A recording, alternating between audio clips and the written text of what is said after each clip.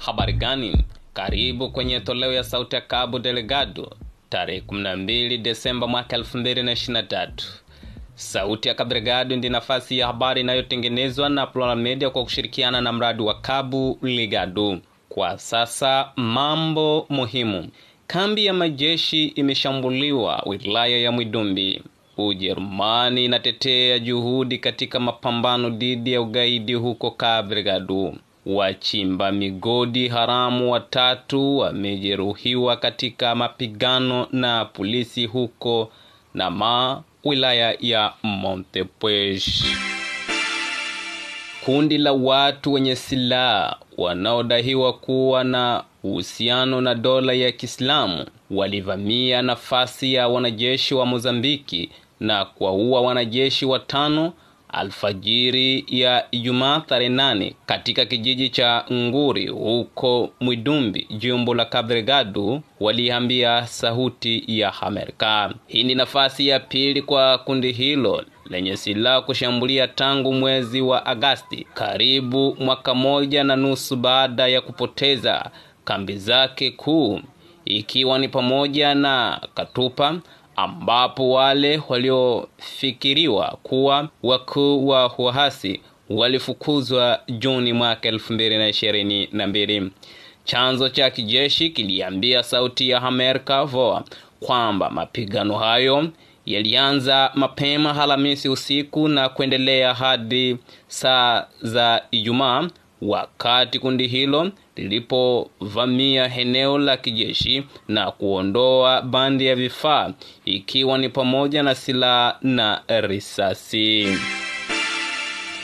Ujerumani inatetea uimarishaji wa maendeleo yaliyofikiwa na wahusika mbalimbali wanaopigania kurejesha amani yenye ufanisi huko Cabo Delgado. Msimamo huo ulitolewa na naibu waziri wa mambo ya nje wa Ujerumani Cabo katika mkutano na waandishi wa habari mji Pemba, ambapo alitetea uratibu mpana ili kufikia lengo lililotarajiwa. Cabo alifanya kazi Cabo Delgado, ambapo alifanya mkutano na viongozi wa kijeshi wa Rwanda huko Palma ili kujifunza kuhusu maendeleo katika mapambano dhidi ya ugaidi katika wilaya ya Palma. Cabo pia alitembelea miradi inayofadhiliwa na Ujerumani, ambayo ni ujenzi wa nyumba na miundombinu ya serikali. Kundi la wachimbaji haramu 22 walivamia eneo la kibali la Montepuez Ruby Mining linalochimba madini ya rubi kaskazini mwa Mozambiki. 3 kati yao walijeruhiwa baada ya kupigwa risasi katika mapigano na polisi, kampuni ya uchimbaji madini ilitangaza, ikinukuliwa na habari wakala wa Lusa. Wavamizi hao walisonga mbele dhidi ya kikosi cha doria bila kutishwa na matumizi ya mabomu ya machozi na kujaribu kuwanyang'anya polisi silaha zao. Askari hao walitumia silaha zao kujiamini na wachimbaji haramu 3 walijeruhiwa miguuni, alisema Ruby Mining Montepuez katika barua iliyotumwa kwa wakala wa Lusa.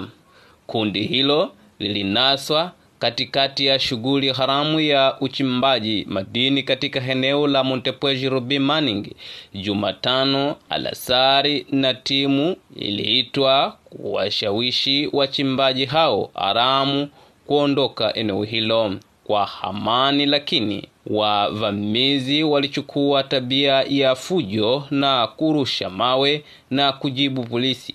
Walichukua hatua. Watu 3 waliojeruhiwa walipokea msaada wa matibabu na maisha yao hayako hatarini, kampuni ya uchimbaji madini ilisema, na kuongeza kuwa tukio hilo liliripotiwa kwa mamlaka ya Mozambiki. Wakati huo huo, kampuni ya uchimbaji madini ya Gefield ilitangaza wiki iliyopita kwamba minada ya vitu vya thamani yani rubi inayochimbwa huko Montepuez kaskazini mwa Mozambiki tayari imeingia mapato ya jumla ya euro milioni 974 katika miaka 9. Muda wa mwisho wa seti hii ulifanyika kati ya Novemba 20 na Desemba 5 mwaka huu baada ya uwasilishaji uko Bangkok kwa wawekezaji wa rubi nyingi 97. Anaongeza Genfield ambayo inaongozwa Montepuez rubi mining uko Montepuez. Mapato ya nada huu yatarejeshwa kikamilifu kwa mradi wa Montepuez rubi mining nchini Mozambiki na mirhaba yote kutokana na serikali ya Jamhuri ya Mozambiki kulipwa kwa jumla ya bei ya mauzo iliyopatikana katika mnada huu, inasema taarifa ya Genfield. Pata habari kuhusu mzozo wa Cabo Delgado kupitia kurasa zetu za Facebook, Telegram na programu yoyote ya podcast. Tembelea habari zetu kwenye ukurasa wa avosh.org.